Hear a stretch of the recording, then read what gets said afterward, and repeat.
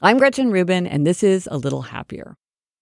This fall marked a big milestone in the life of my family because my older daughter, Eliza, went off to college.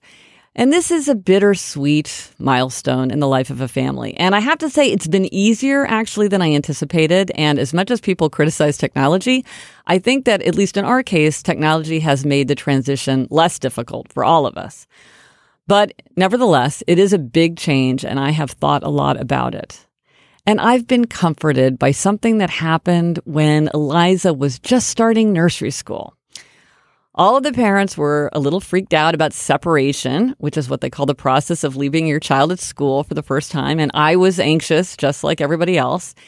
And I was talking to the nursery school director, and she's very wise. And at that time, she also had grown children. And she said to me gently, "This is the first of many times that you will say goodbye to your child." I've thought about that observation many times over the years, and it put this new kind of separation into perspective. When they go off to college is one time of many times that I will say goodbye to my children. I'm Gretchen Rubin, and I hope this makes your week a little happier.